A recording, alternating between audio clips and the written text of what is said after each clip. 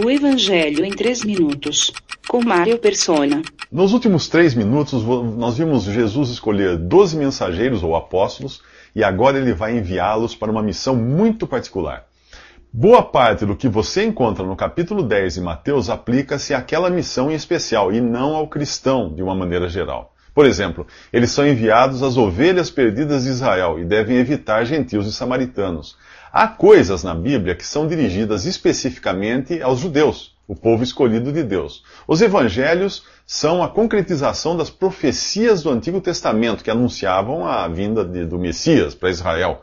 Muito bem, o Messias agora estava ali, bem no meio deles. O que os judeus iriam fazer com Jesus, o rei prometido? Nós sabemos.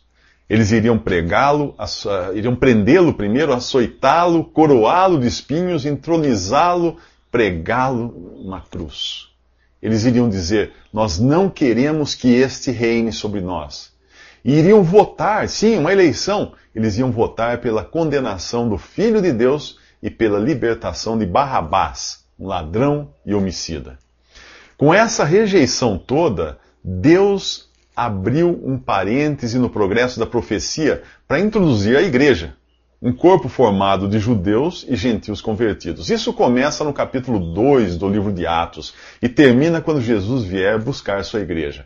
Depois, o relógio profético volta a bater, volta a funcionar para Deus continuar tratando com Israel.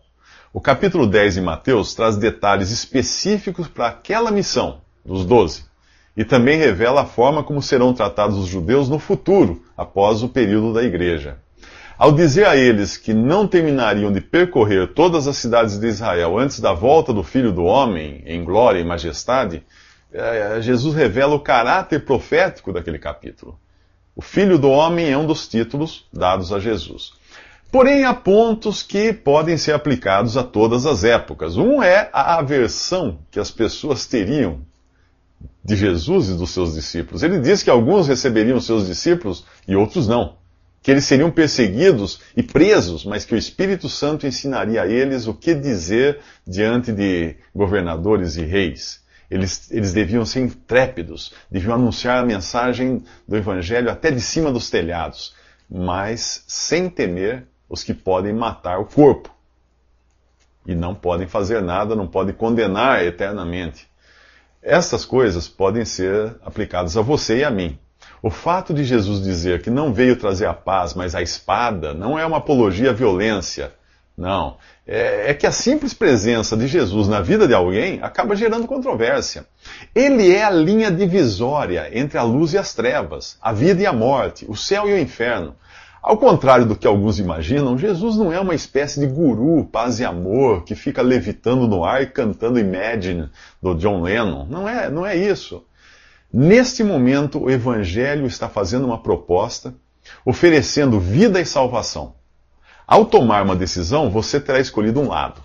É desse lado que nós estamos falando. Não espere que o mundo aplauda a sua decisão por Jesus. E nem ache que virão momentos de dúvidas, aliás, nem ache que não virão momentos de dúvida, que você não terá dúvida, você terá.